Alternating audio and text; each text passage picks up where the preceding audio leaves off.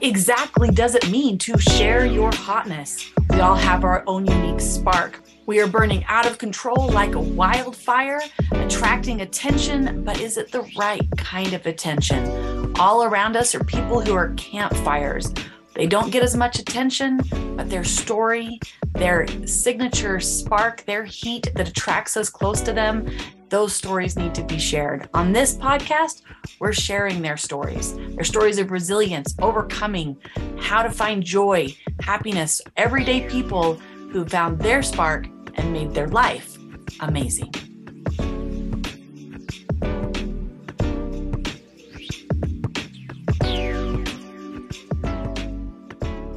Hello and welcome to this episode of Share Your Hotness with your host, Lita Green, and my guest today, Mike Rayburn. Now, Mike Rayburn, I just want you all to know, is literally a rock star.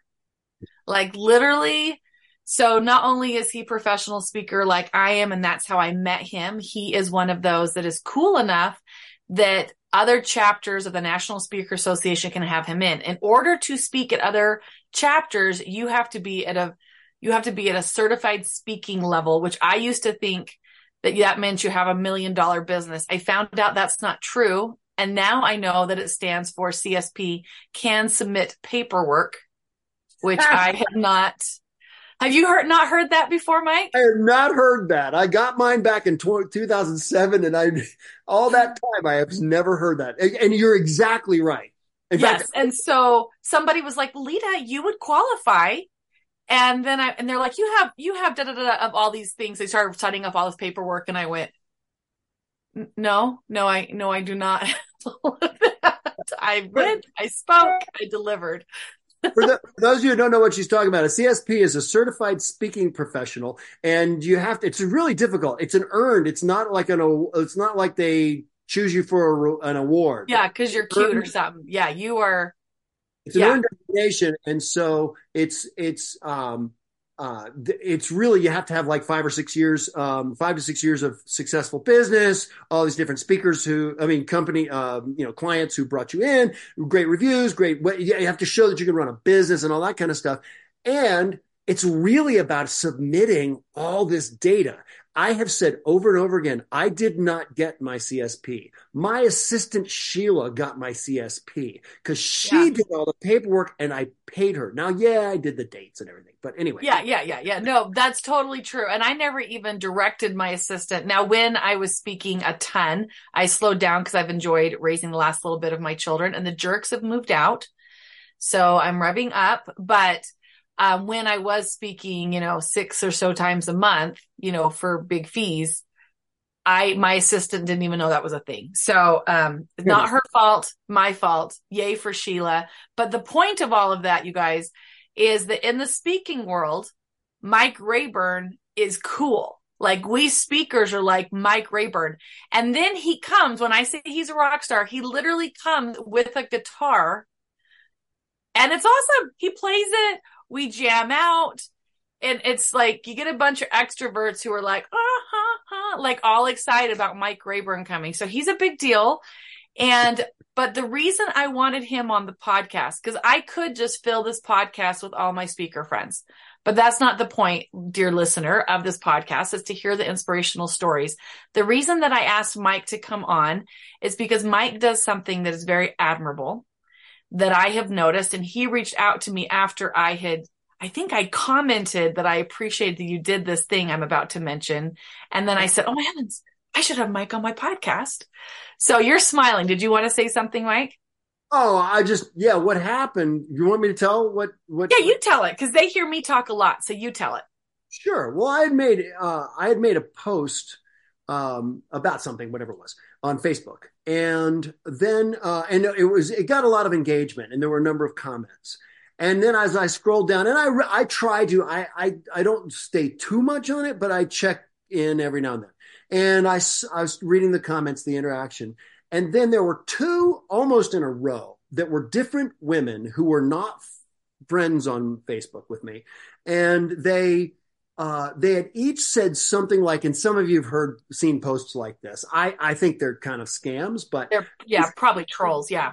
It's That's got so some kind of a troll, and it's always a picture of some scantily clad, good looking woman, and it's one, and they were different. It was a different take though. Both of them said something like, "Wow, I'm enjoying this." I'm just paraphrasing here, but it was something like, "I really enjoy this post, and I looked at your profile, and it's really interesting. I love what you do. I'm hoping we can get to know each other better." And right. and both of them were similar to that, and they were come-ons, is what they are. Yeah.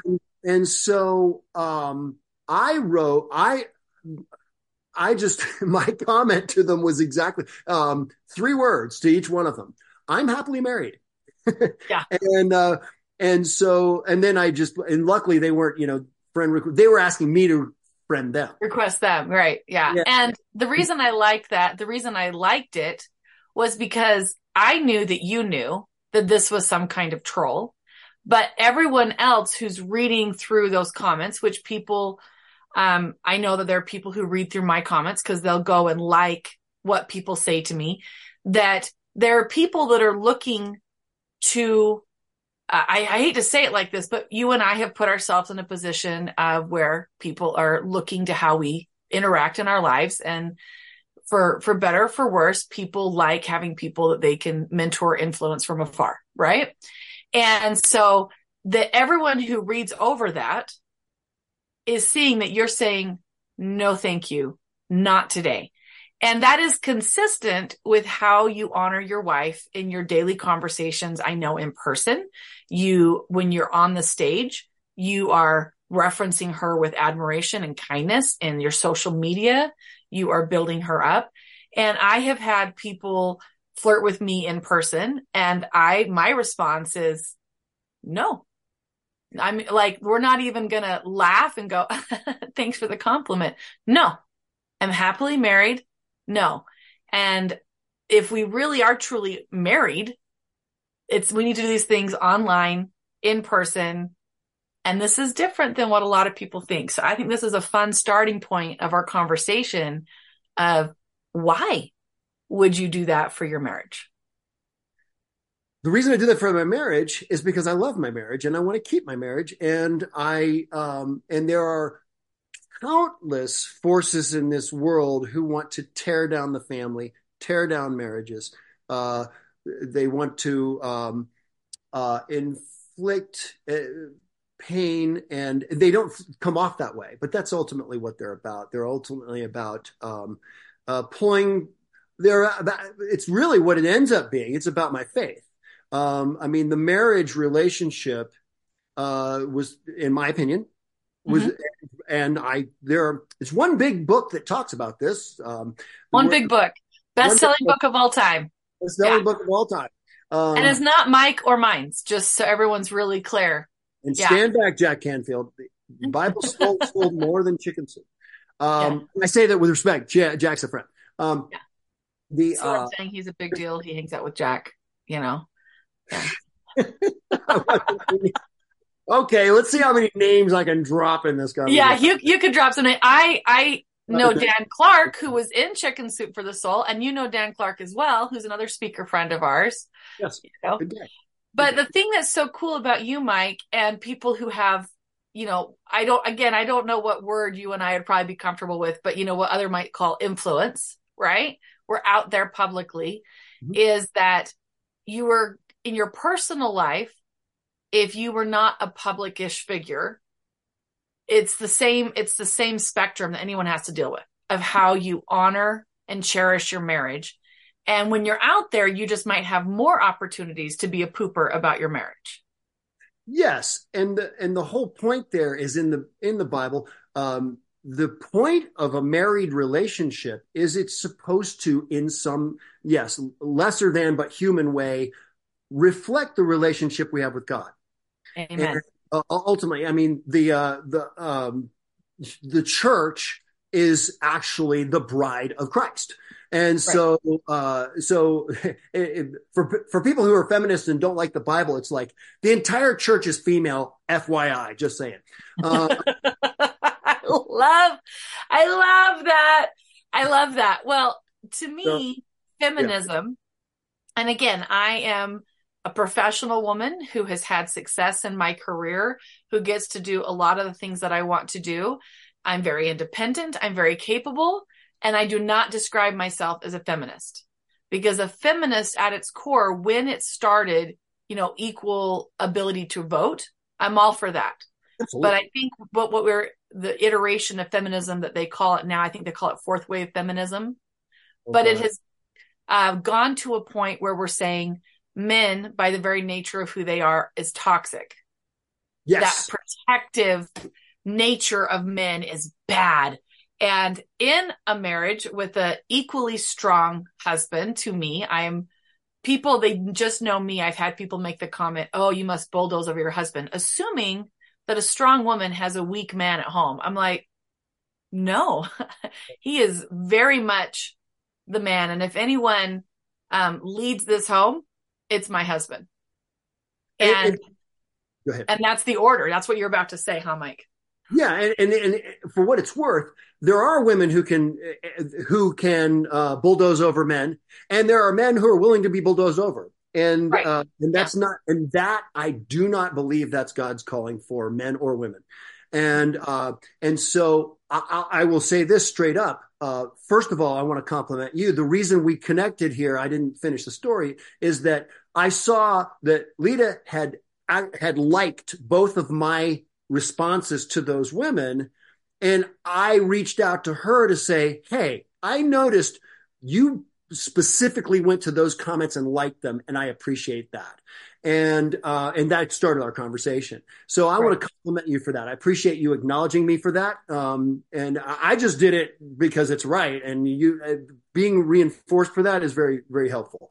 And I I think think it's important that we like good content, that we support good content, and we do that both content and character that we are supporting when we see it, instead yep, of just being quietly watching and letting the minority of loud voices set the tone of our online experiences or in our world. right. Yeah. And it's one of those things where, on one hand, you want to leave room for people to be who they are. On the other hand, I don't want to compromise who I am, what my marriage is, what my faith is. And so I pray for guidance, and hopefully the Holy Spirit will guide me in where I comment, what I say, and what I don't say, and the reaction in the world to that.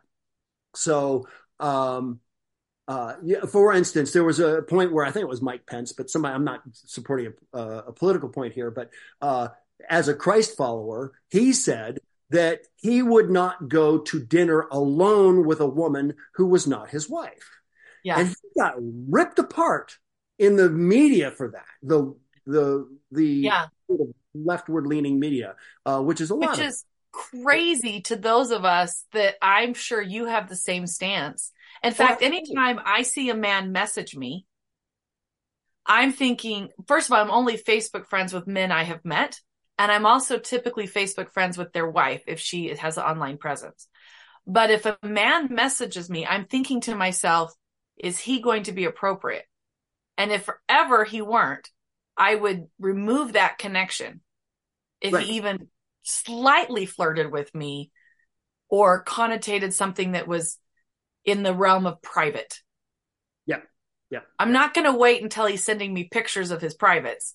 That is not going to be happening, right? Like there's a boundary that is far out to, I'm even thinking if I'm even willing to have a conversation with this man. So I'm totally with Mike Pence. I do not go networking and hang out with men or have the appearance of being alone with a man.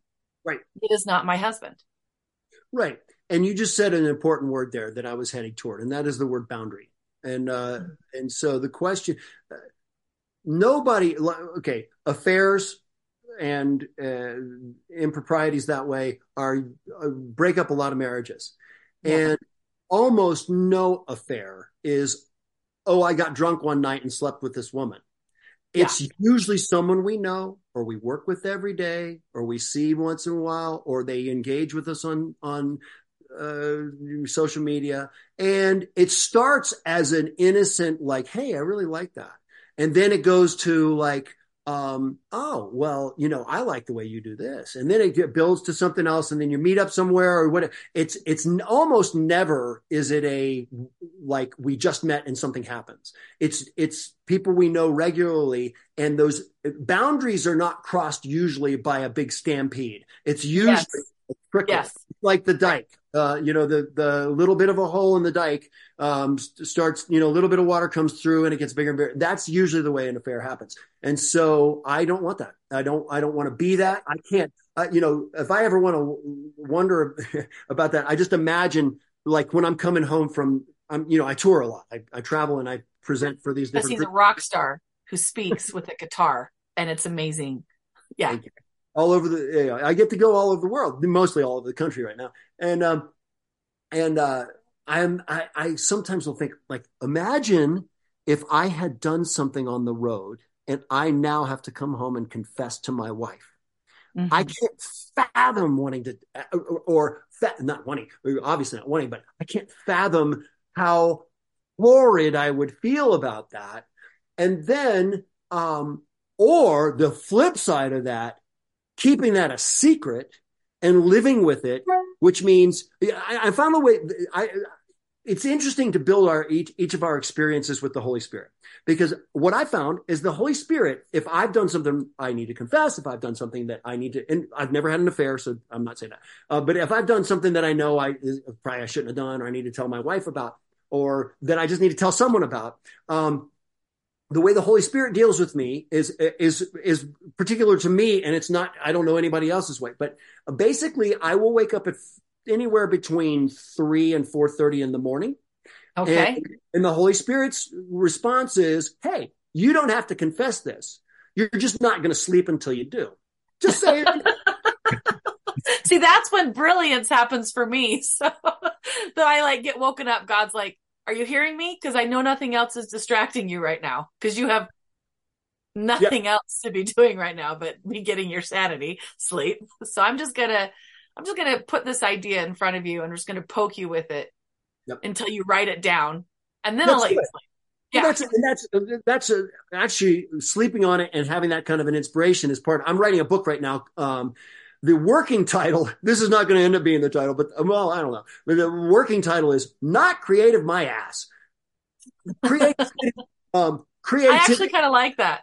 Yeah, Yeah. creativity tips for left brain linear thinking non-creatives. Parentheses and anyone else. And so Okay. it's just Yeah. two ways to be more creative, and one of them is to sleep on it. Think about whatever the thing is that you want, and Right. then go to sleep, and then you'll wake up at 4:30 in the morning, or in your theta in between sleep and wake. Right. So Uh, back to how the Holy Spirit doesn't let you sleep until yeah. he works you a little bit. Yeah. Yes. So then I know that sleep will not happen, or I will not have an open and one-on-one relationship. Not meaning I won't have there will be something in the way of my connection with God, and so I hate that feeling. Everything about it. It's like, but here's the good thing about that feeling. That tells me that God loves me. It tells me that God cares about me. He only rebukes the ones he loves. Well, Um, and he trusts you to take that information and do the right thing with it. And to me, I love the idea of thinking about how God trusts me enough to allow hard things to happen. Great point. I love that God trusts me enough to give me some stewardship to give back. God trusts me enough to allow things to happen. Yes, that's. Because if you look at the story of Job, Mhm. right, which I don't know if Job was an actual man. I tend to believe the Bible mostly literally, but I know I mean, Jonah probably didn't get swallowed by a whale, you know, I don't know, you know? For what it's worth, on the Jonah story and the whale, I have heard scientific explanations of how it actually wasn't it was like a big fish. It wasn't a whale, Right. but But uh, whatever it was, my point is, you know, I take the story at how it comes to me yes. as knowing that I need to learn something. So I'm not going to worry if it was a whale or a big fish or a spaceship or whatever.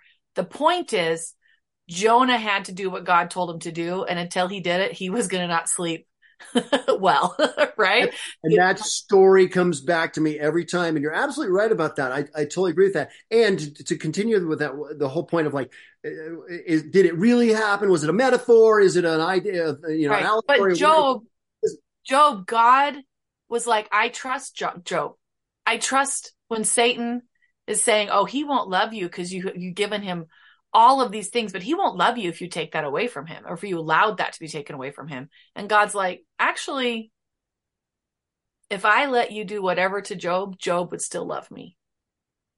And so that's how I have framed the challenges I've had in my life of I have earned God's trust. And that means so much to me.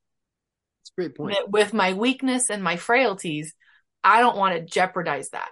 And so when somebody comes and tries to tempt me, I get a little offended. You think that this is going to be the thing that I'm going to compromise for? You have not been paying attention, right? It's like, no way am I going to compromise not just my self-respect, but my God's respect. Right.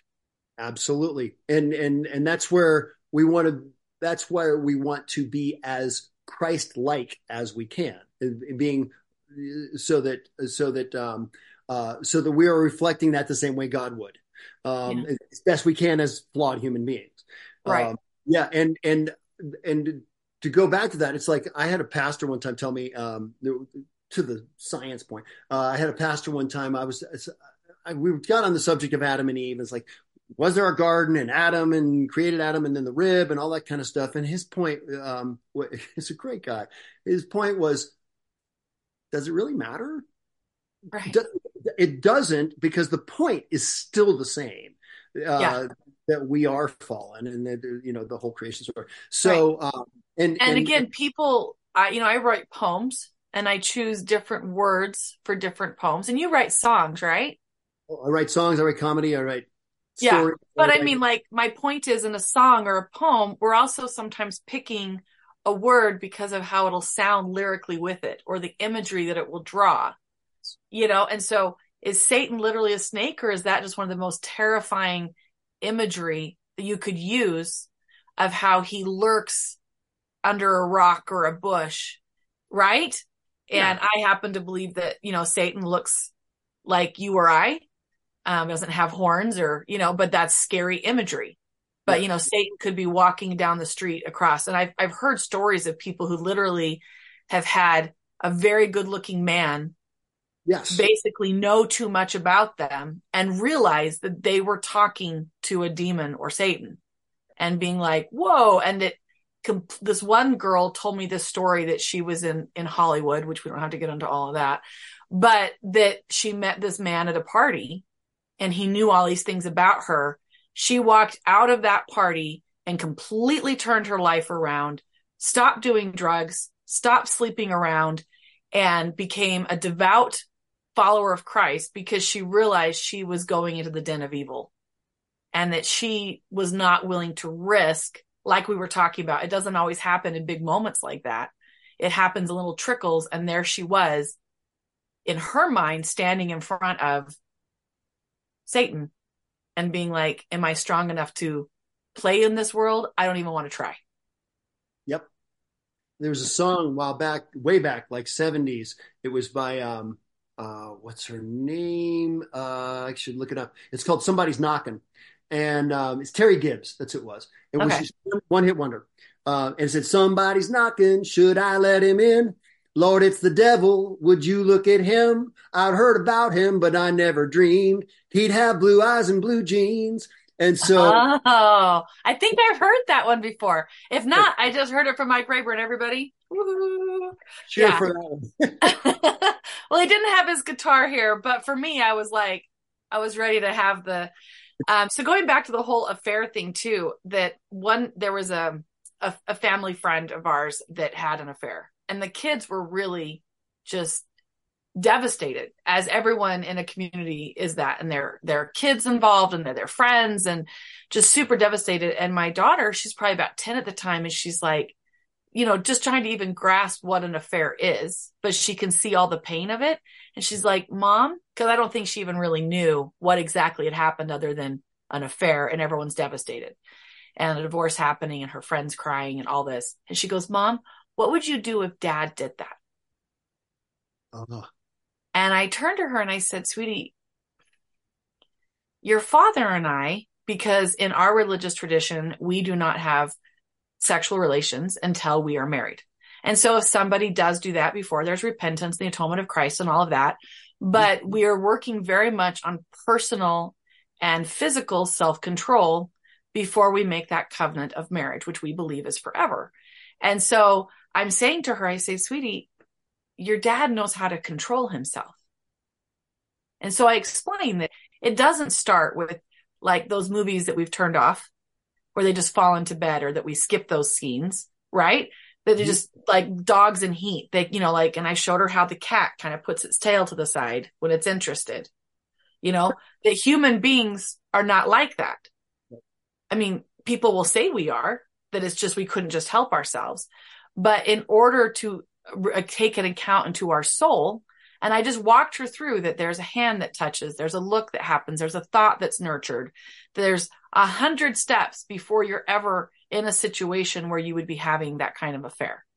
And so your dad would never do that because your dad would never go down that path. And so you do not need to worry that your dad and I know how to control ourselves. Yes. And the key there is to not put yourself in the situation.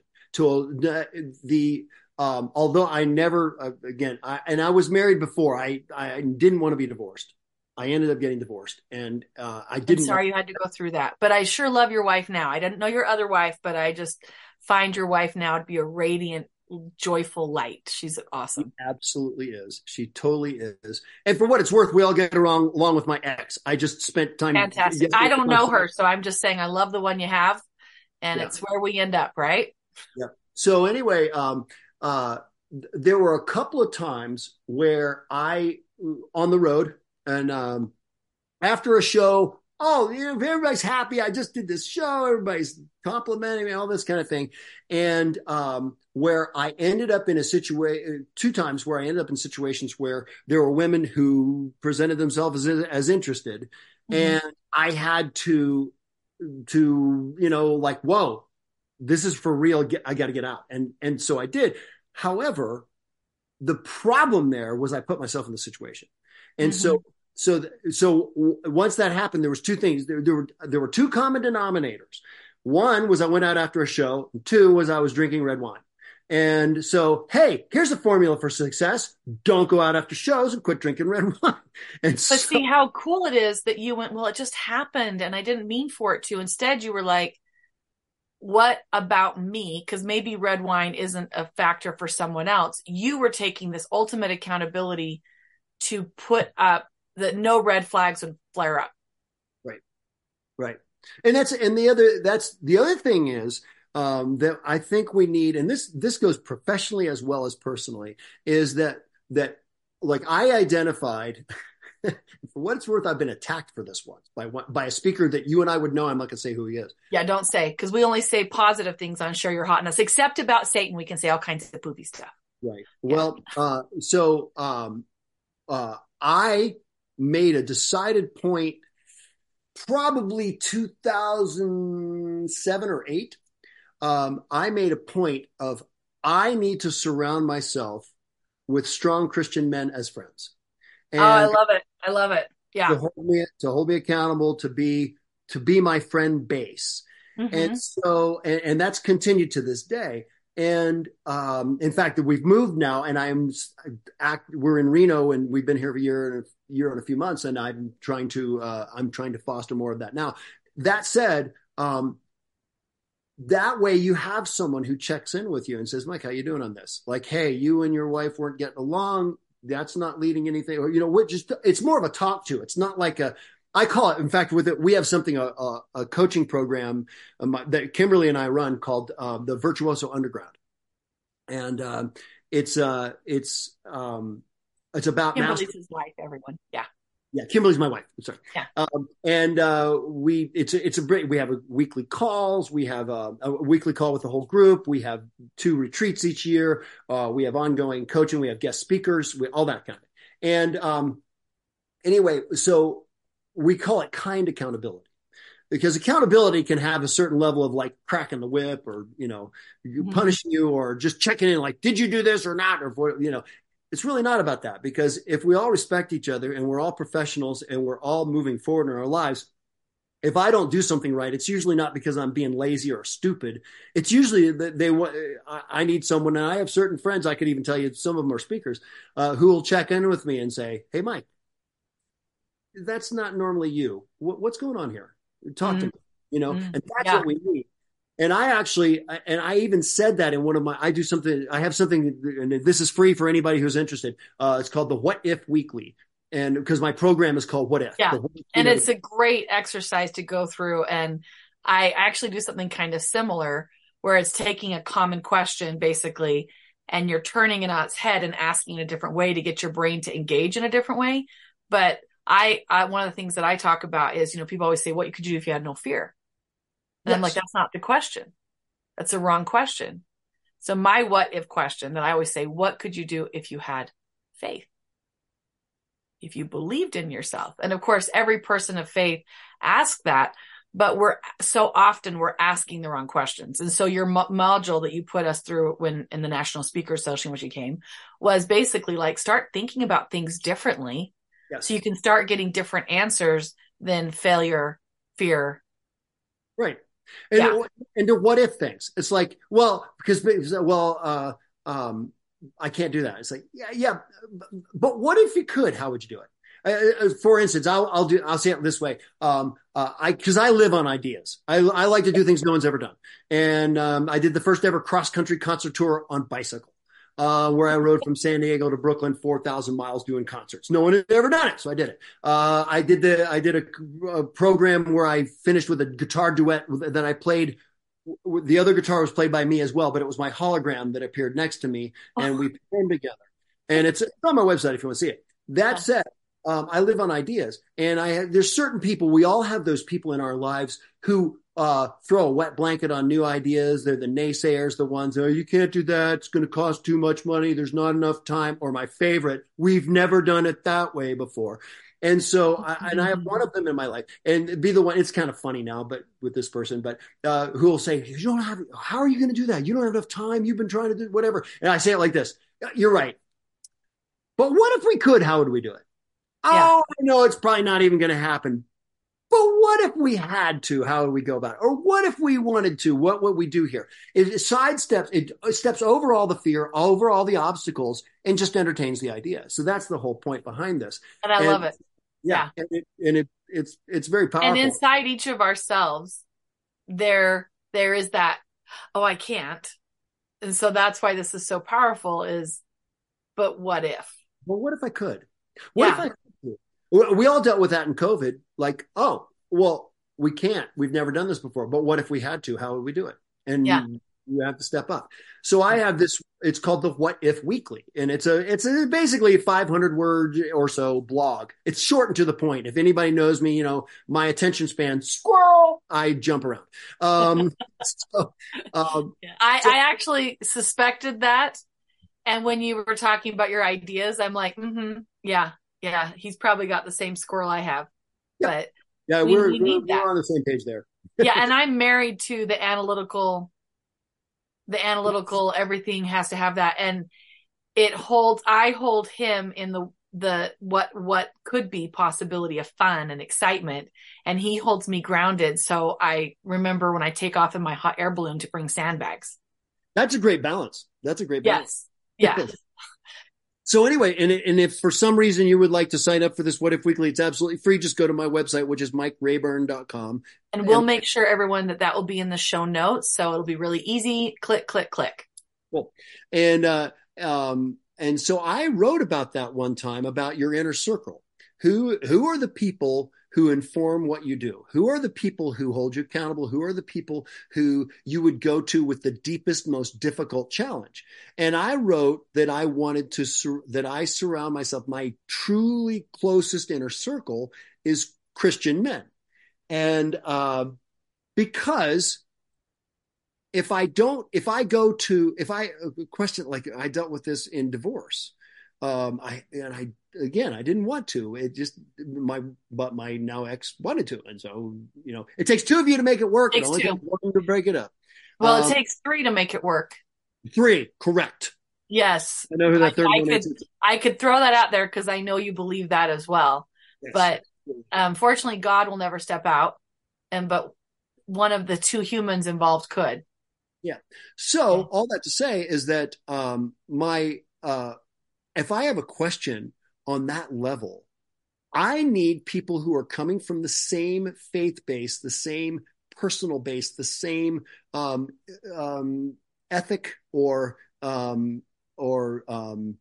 morality, moral stance or posture that I am. Meaning they're going to hold me to what we all agree on. And, Absolutely. Yeah. and so I had someone actually like attack me.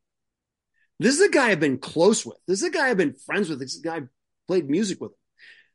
Attack me for that, and say, "Oh, since I'm not that, you mean I can't be your close friend?" And I won't even go into all the stuff he said. It was really tough, and so I came back to him. I explained my standpoint on that. He still doesn't get it. He just plain doesn't get it. And it's not my job that he does get it. It's my job that I stand up for who I am.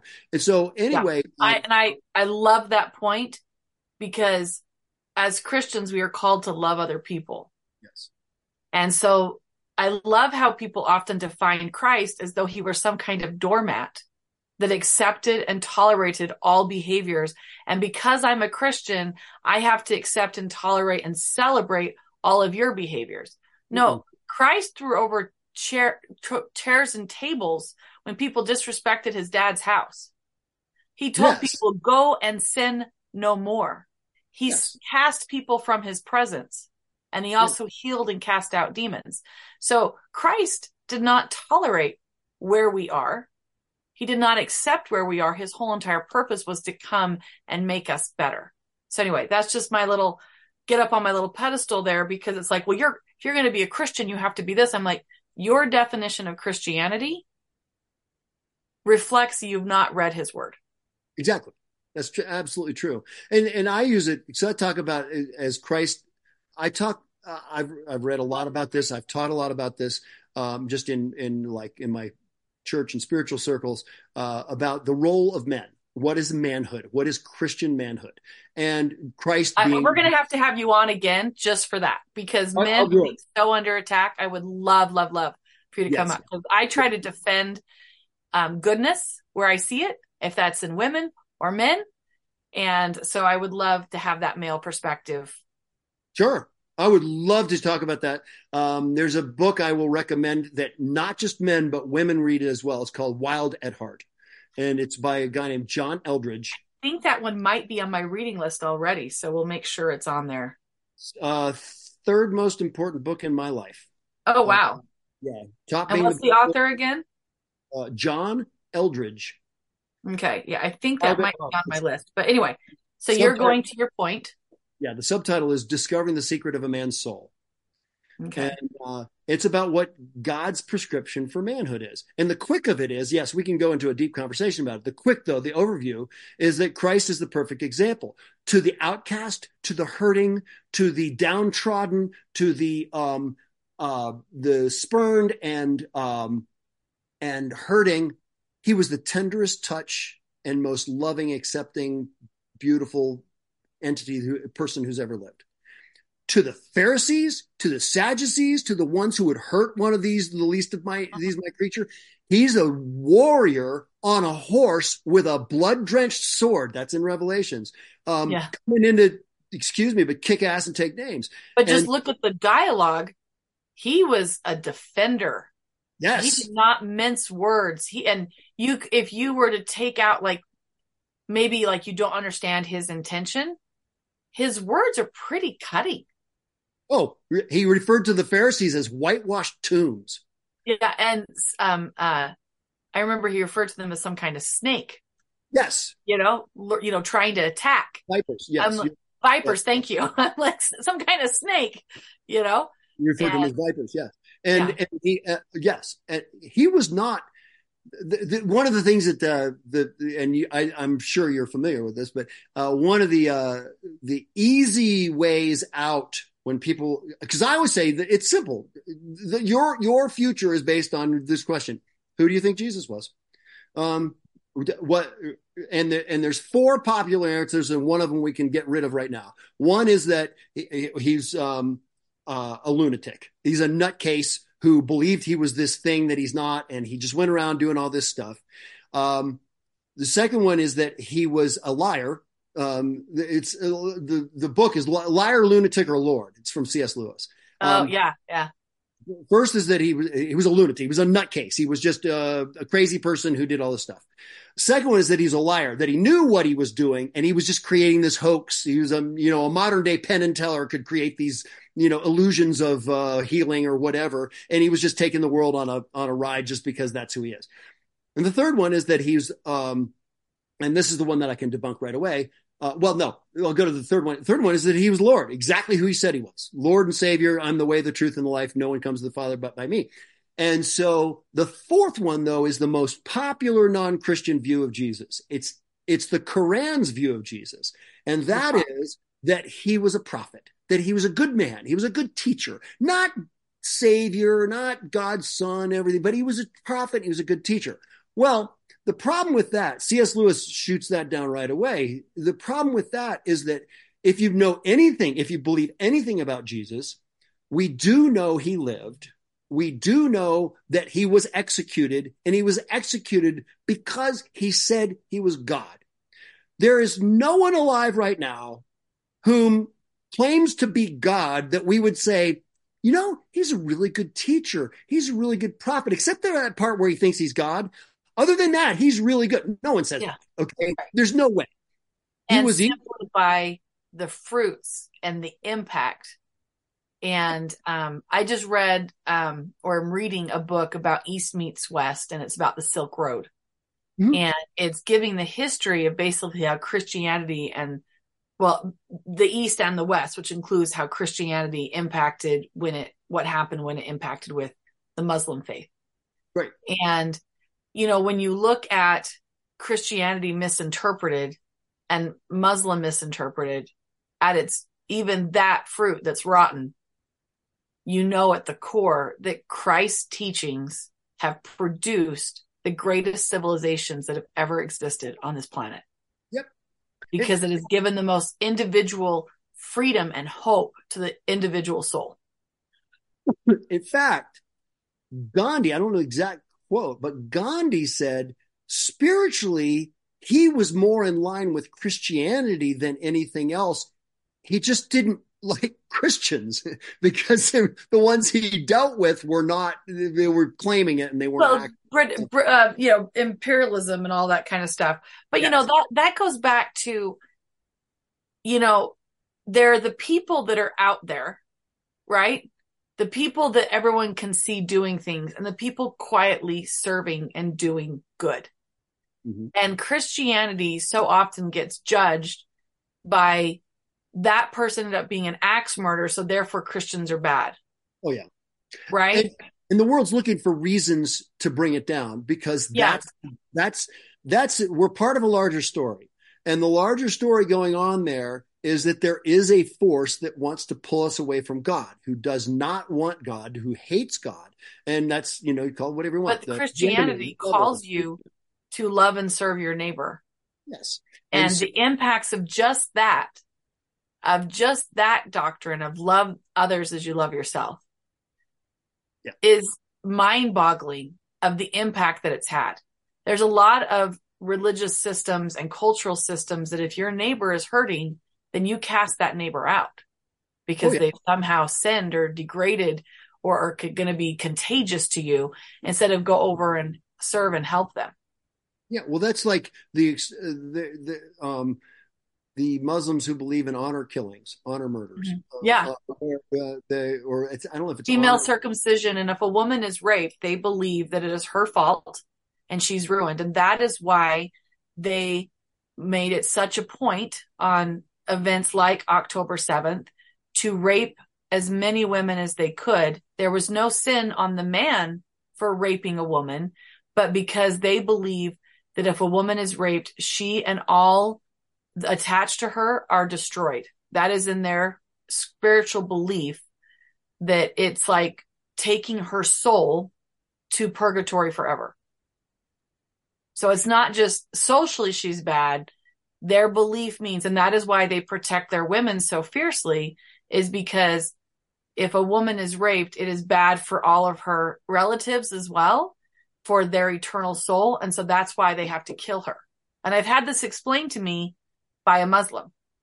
Yes. And so I'm like, in my frame of reference, I would see that as a very medieval form of belief, because, and I think all societies today are really struggling with looking at people and the decisions they made 100 years ago and putting it through our modern lens, right? And being like, okay, I'm not going to judge George Washington because he was a little bit iffy on slavery, right? Or something like that. Or Thomas Jefferson's a better example of that. Yeah. Because did you do, the person criticizing Thomas Jefferson, what Thomas Jefferson did for his mankind? It's like, you without sin cast the first stone, that biblical standpoint. But not all cultures today, right now, have the same value to protecting and honoring the individuals within that culture. Chinese culture, individuals do not have value. And that is why they're very susceptible to communism, and why, 40 million of them dying in the communist revolution is not considered like the Holocaust is. Because the Judeo-Christian belief, the Holocaust was a terrible thing because individuals were, so many were killed. But China's culture does not look upon 400 million people with the same way that our minds think of that, because our cultures are different. Yep. There's a great quote about this. It's credited to Chesterton. I don't know if it's him or not. I heard Dennis Prager share it, and it says this. This is so important, is that if you get rid of God, if you don't believe in God, you don't believe in nothing.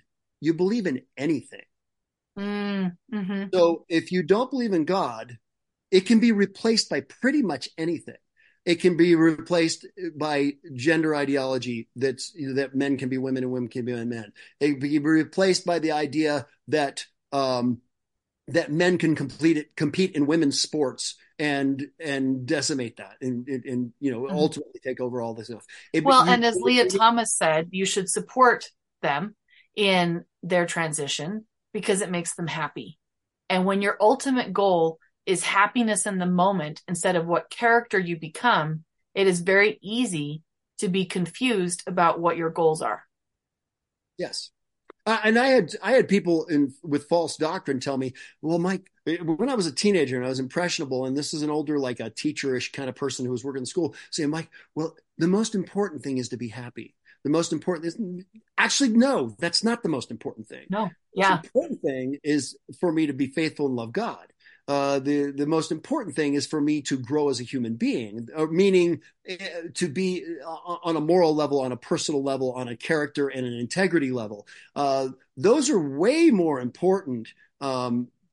Faith is not always happy.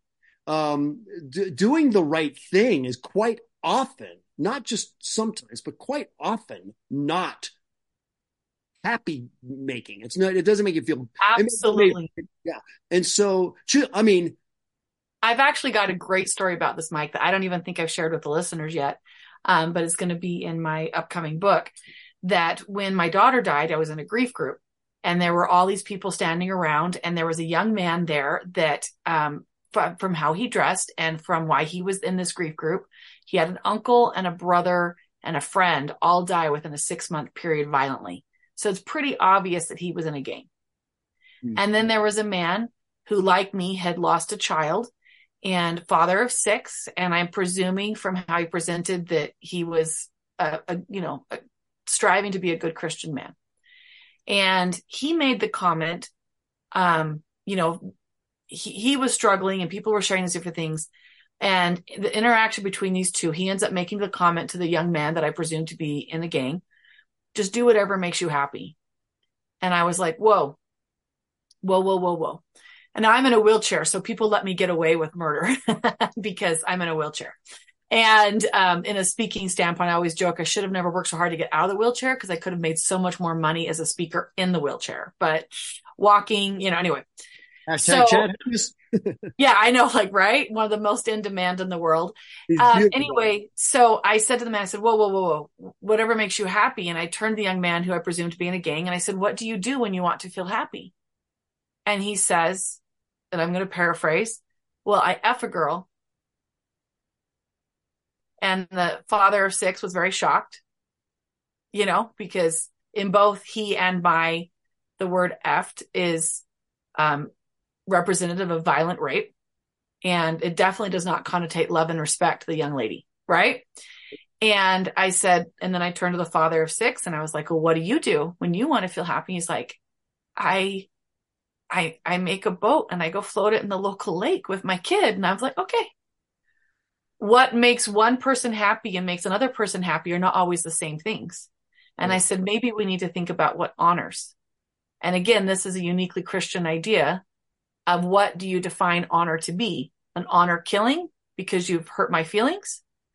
Or what is my character becoming? How am I honoring that? Yeah. And so with the death of my daughter, I realized that the happiness that I had imagined in my mind of what happiness is, I would never have in this life. And so I needed to redefine happiness to a deeper level as peace. Well said. I could have peace in my daughter's death. And in that peace, I can have self-respect. And in that self-respect, I can have joy.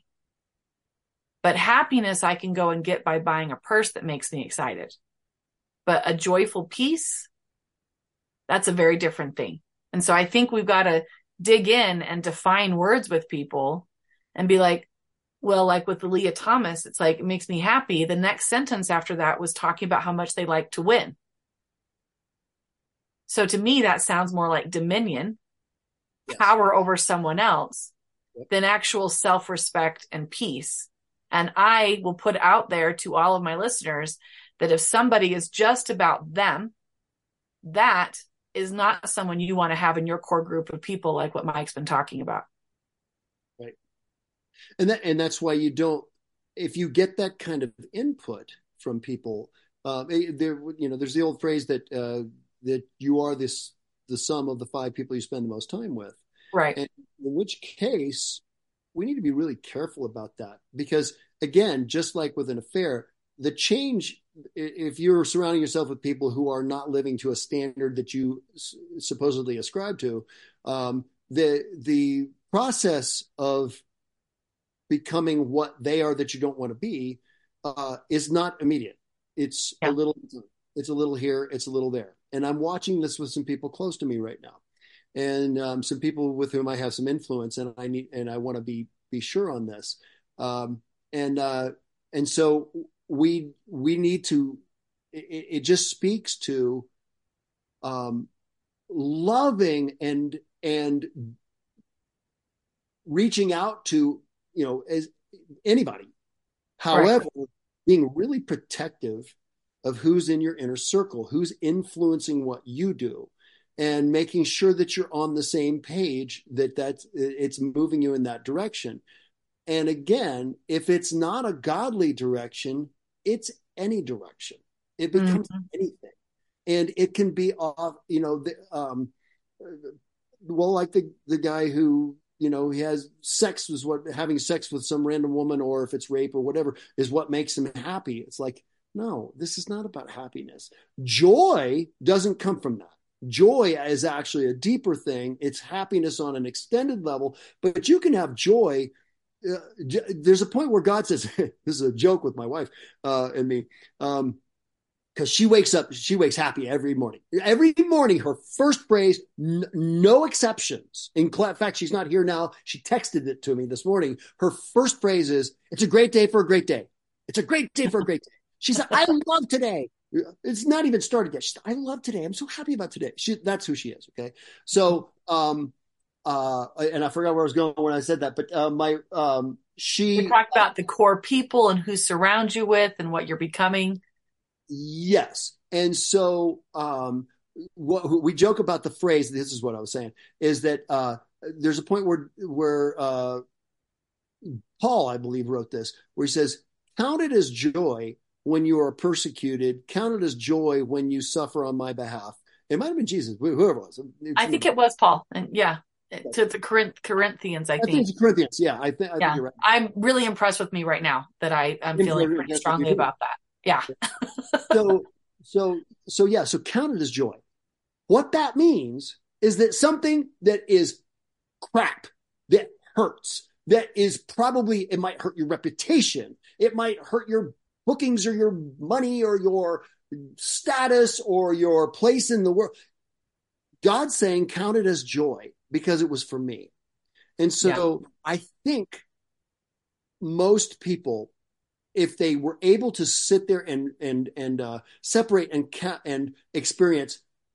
compare the experience of happiness versus the experience of joy, they'd choose joy every freaking time. And and suddenly that rises above temptation. It doesn't mean you're not tempted, but it rises above that superficial, fleeting, have an affair, do drugs or do whatever it is, versus doing what's right, which hurts, but you're supposed to count it as joy. And what God is saying is that it can be joy. You can count it as joy. He wouldn't tell us something that we're not capable of doing. And so that's where I absolutely support that with my witness of my life, that even in the death of my child, even with as hard as that was, that I have been able to have a peace and joy that surpasseth, I can't say that word, was what I wanted to, with understanding. And for those of us that believe, some people who may not believe might listen to part of this conversation and be like, well, that was a little judgmental. And remember that is a phrase that the world has used to stop those of us who believe from speaking our authentic truth. Because they're saying that all ideas are the same. All truth is just relative. And we're saying throughout the millennia of time, God has had a standard and has invited us to be a part of that. Yes. And truth, if truth is variable, it's not truth. The definition of truth is that it has no future, no past. It just is.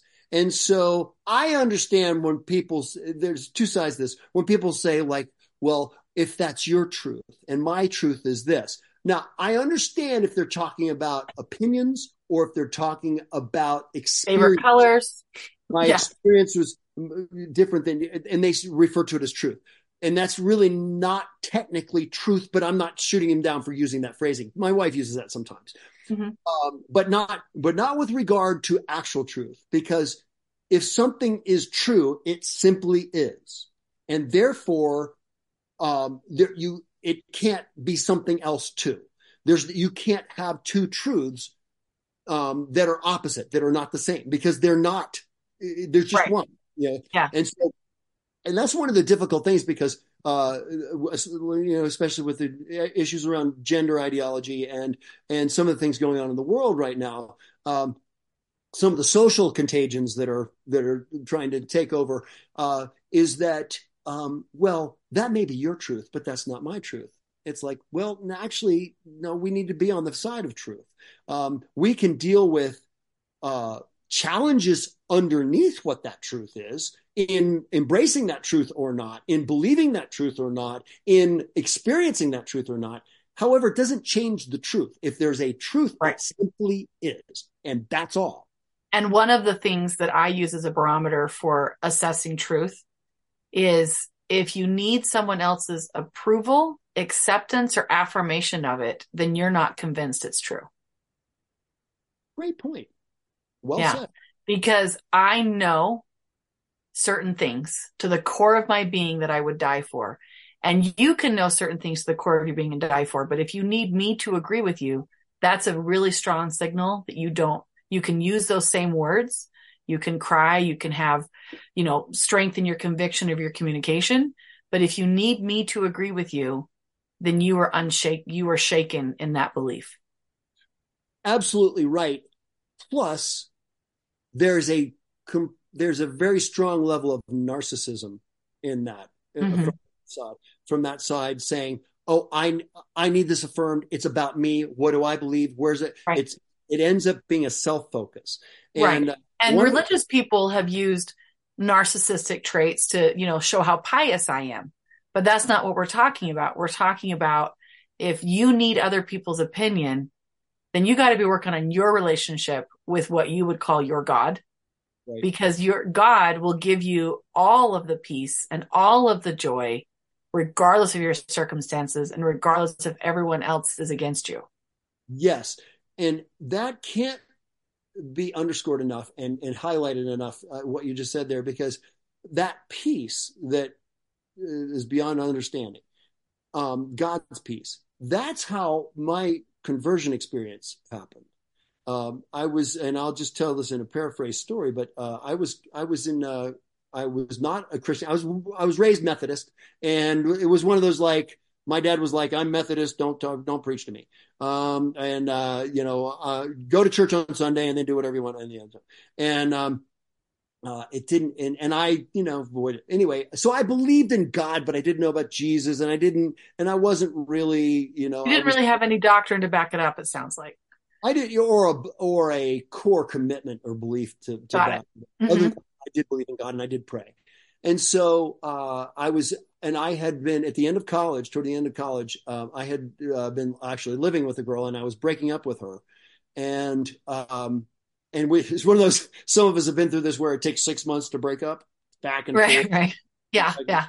And we were going through that. And there was a night, and I was also playing guitar. I was doing these bar gigs at this ski lodge near, and this is in the Shenandoah Valley of Virginia. And it was on Valentine's Day. And this soon to be ex, but we're not quite yet. And I got together. We went to saw the movie Color Purple. It was in the theaters at the time. Tells you how old this is. 86 February. It was Valentine's Day, 86. And basically that night she said, this guy that she had actually gone on a date with, she's going to continue dating him. So all of that was knocked from underneath me. Then she told me that where I was playing at the ski lodge, they were not happy with me and they were about to fire me, or they were not, I was politically doing stupid things or saying things I shouldn't have, or what, I don't know what it was, but they basically, like, they don't even like you there. And all this, and it was a short conversation. It was like 15-20 minute conversation. Wow. And normally I'm a debater. I'm a professional speaker, so I'm a debater. I stick up for I always have something to say to something. She finished, and it had knocked everything that I had any self-esteem with out from underneath me in one fell swoop. And it was so devastating. I didn't say anything. When she finished talking, I didn't respond. And she knew something was up. And I just said, "Thank you." And I left. I got out of we were in a parking deck. It was Harrisonburg, Virginia. This parking deck was empty except for my truck and her car. And I got in my truck, and I had a 20-minute drive down this mountain road. And I planned, it's so hard to say this because I love life so much. I planned my suicide. It suddenly appeared like there's a way out. And my dad had given me a shotgun for Christmas, and I was going to go home and use it. And which I can't even, it's so hard to even say that now because I'm like, But thank you for sharing it, because people need to know how you got out of it. Yeah. So I tried screaming. I was crying. I don't scream very well, it turns out. And it was no release. And I got back and I was just like in this, whatever. And I got to my apartment, in this little town called Broadway, Virginia. And instead of going inside and doing something really stupid, I just chose not to do that. But I was still just all caught up with everything that had happened. So I just started running. And this is like 2 a.m. I'm running and it's brittle cold outside. And I'm running down this hill. I run up this other hill. And a number of things had happened. If this was more of a comprehensive story, I'd tell you the background to it. But the backstory is that I had some interactions from God that were like, whoa, there might be something to this. So I run up this hill and I said, okay, God, if you're real, Bible, Jesus, I'm in 100%. I was making this deal. And I said, just show me, come into my heart, show me. And I am 100% in. I wasn't making a deal like, if you show me, I'll read the Bible. Or if you show me, I'll go to church. Or if you show me, I'll try to be a good person. It was, I will be 100% in, just show me. And it was so real. I finished that prayer, scream, whatever it was. And I wondered if like a bush would burn or I'd hear a voice in the sky or whatever, and nothing. So I walked back home. I went to sleep, got up the next day. I'm driving. This is the part that goes to what you were saying. I was driving to school and I remembered all the crap that she had said the night before. And it was all still there. It was all still real. But somehow it didn't matter as much. It was different. It was like it didn't have the same effect on me. It was like somehow, even though it was all there, it was taken care of. And then I thought, I actually feel kind of good here. And then I started thinking about, this is 1986. If you remember, nuclear war was a big issue back then. Right. Things like, I started thinking about all those things and it was like, yeah, there's still issues, but it didn't matter the same way. It was like it was taken care of. And I started thinking about it. And then I realized what I felt was peace, not peace on earth, like no fighting, but peace inside me that I had never felt. And then I remembered the last sermon I had heard had been about God's peace. And I thought, that's what this is. And then I remembered the prayer. Ah, And my first words as a Christ follower were, oh crap, it worked. God showed up. And I actually used the other word, not crap, yeah. because I had a mouth You back mean then. poopy? Yeah, exactly. Poopy. Mm-hmm. I said, Yeah. kooky. Mm-hmm. Poopy. That's my swear word of choice. Poopy. God He's duty. like kooky. What was that word? Yeah. Yeah. So I know it was the S word. And it was, and now for what it's worth, of course, since then I've sinned, I've done stupid crap, I've done all kinds, it's been 30 As what years. happens, we're human. Yeah. Because we're human beings and I'm fallen I which is why I need Jesus. I need Jesus every single day, every single minute. We get to repent. Right. Because if thought, if not deed, and however, that peace, that assurance of salvation, that assurance of eternal life, that assurance that it's taken care of, is the ways, has never left. It's in 30 some years, it's never left. And the key there, if anybody's listening to this and going like, I don't know if he's talking, the key there is you got to be all in. When you make that choice, it's not like I'm testing the waters. It's not like, I mean, you can test the waters, go to church. I encourage that. Read the Bible, talk to friends and whatever. However, when you make that commitment, it's that like, okay, God, I am 100% inviting you in. I need a savior. I confess that I'm a sinner. I confess that you are the Son of God, and I am inviting you into my life. Amen. And that's I'm living proof. And it's one of those things where God cannot be put in a petri dish. You're never going to prove this on paper. You're never going to prove it in a laboratory. You're never going to prove it in I know a few people. One of them was a former pastor of mine who have reasoned their way to a belief in God. I know two people who have it made sense, and it does make sense. Pascal's wager and a number of different points there. However, it's not provable on paper in that sense. You can make a great case for it, and I believe it is semi-provable when you look at there's 500 witnesses to Jesus coming back to life. There's no documentation of anything that old. Well, historically proven. Yes, historically proven. Right. However, it's not like that. However, there's certain things, and this is where God's concern is your heart. God wants your heart. God knows that the heart is where everything comes from. And also that the heart can be deceitful, which is why we need God in there. And so it's something I know in my heart to the point where I simply can't get rid of it, choose something else. I mean, I guess I could, but it would be going against, it would be, Well, it would be, like you said, it would be drip by drip. And I have heard people describe leaving God is like one of the most painful things they've ever had. And then they tell me how happy that they are, on the other side. But I'm, looking for it because it seems like their lives crash and burn, but when you know something and you weed that out, I have not seen the evidence that it leaves people happier. And so when people always try to lure me to the other side, my ace in the hole is always this. In your belief system, where is my dead daughter? And they start to tell me about, well, she's dead, so she's in the ground decomposing.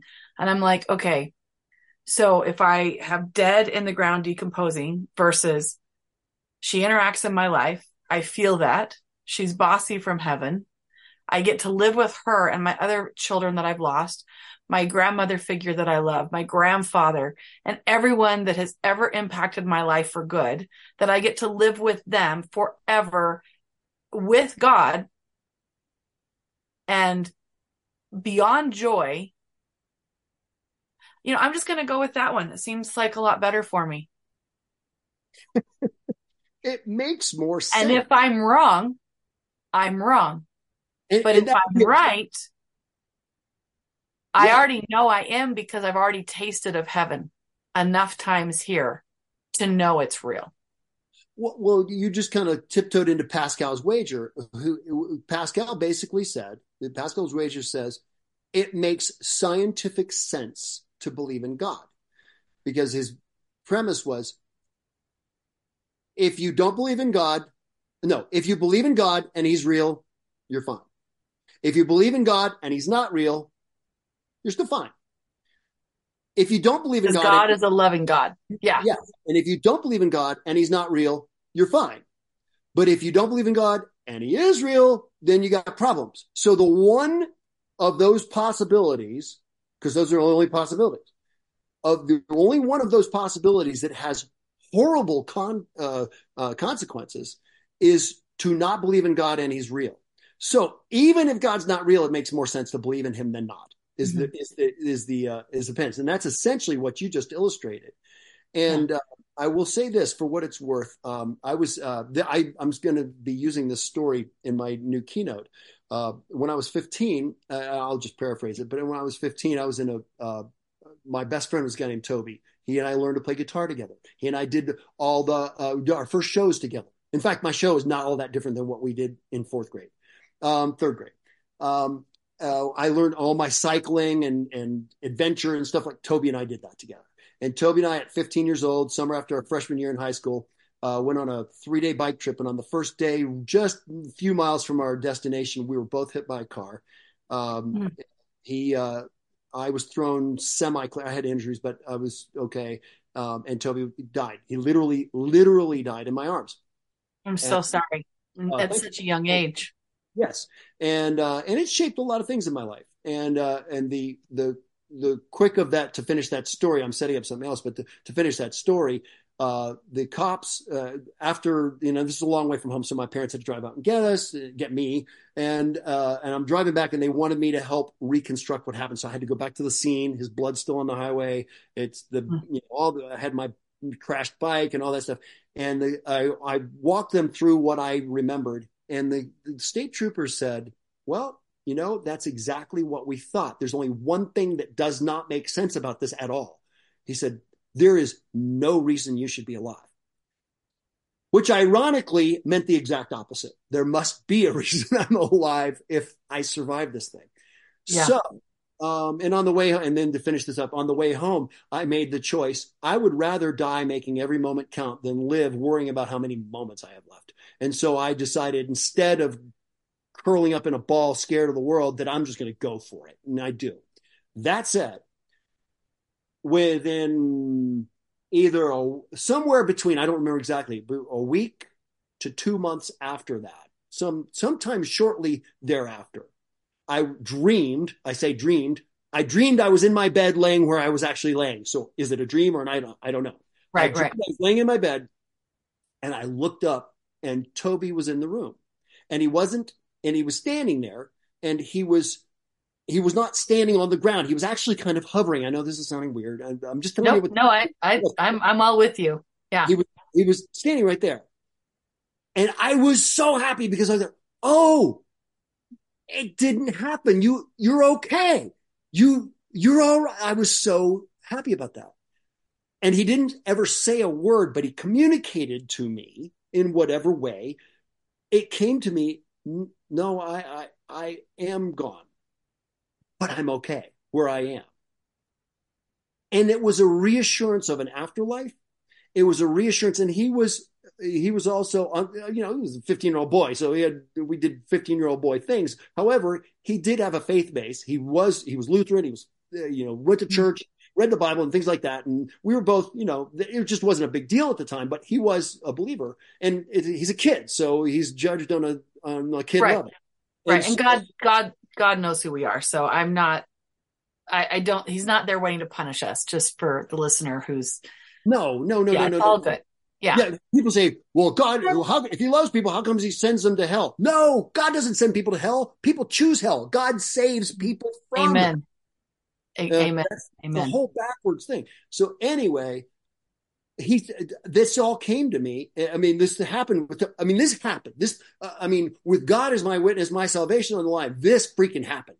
And Amen. So from then on, I know there's an afterlife, and now that I'm, that God's in the indwelling. I mean, the Holy Spirit's in me. I know that because He wakes me up at 4 a.m. sometimes. That I don't have any questions. I mean, sure, faith can be shaken about certain things when certain bad things happen. However, I've never questioned the idea that God is who He says He is, that Jesus is who He says He is, that the Holy Spirit is real, that my salvation is there. And I don't know if you can lose salvation or not, but I don't have any worry about it because I'm set. I'm set in my belief. I'm 100% on that page.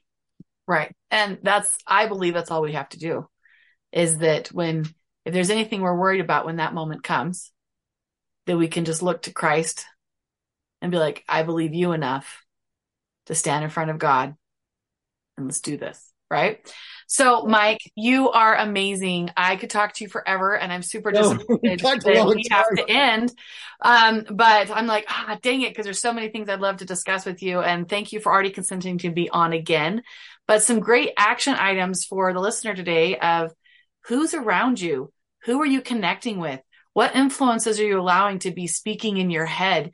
And how are you protecting and honoring those relationships? And if you're blessed enough to have a spouse, honoring that ultimate relationship and how that can honor God. And thank you, Mike, thank you so for much. sharing your witness. And I would like to add mine, that I too know that God is real. And for Toby and my Caitlin and those that we all love, I felt like we had a little bit of angels with us today. So thank you for bringing that so sincerely. And you definitely shared your hotness. Thank you, Mike. You're wonderful, Lita. Thank you so much. And I look forward to seeing you again. Thank you, Mike. Let's do it. Absolutely. Thank you. And thank you again for listening to this episode of Share Your Hotness.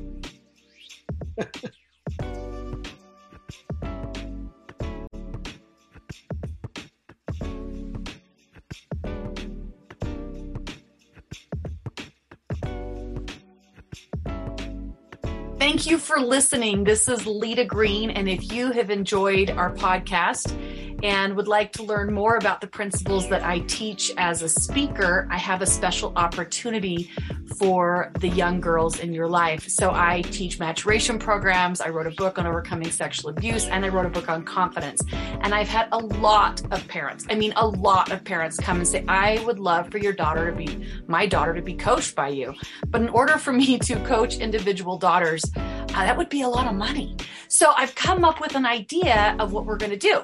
I'm going to do a group mentorship, and you get to come along with your daughter. So I will be presenting principles that you and your daughter are able to go home and have the conversation. So really, you're the coach, but you're being given a conversation opener. So far, I have 8 workshop topics. So if you'd like to have more information about those, they are literally only going to be $40 each. And even better, if you have 2 girls, that's $80. If you have 5 girls or 4 girls or 3 girls, it's $100 per family. I am not doing this to make a ton of money.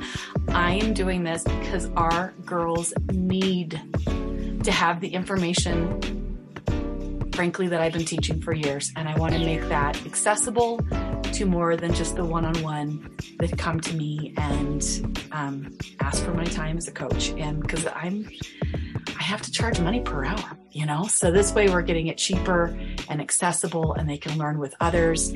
And I'm hoping this will be amazing for everybody involved. So let me know if you want more info.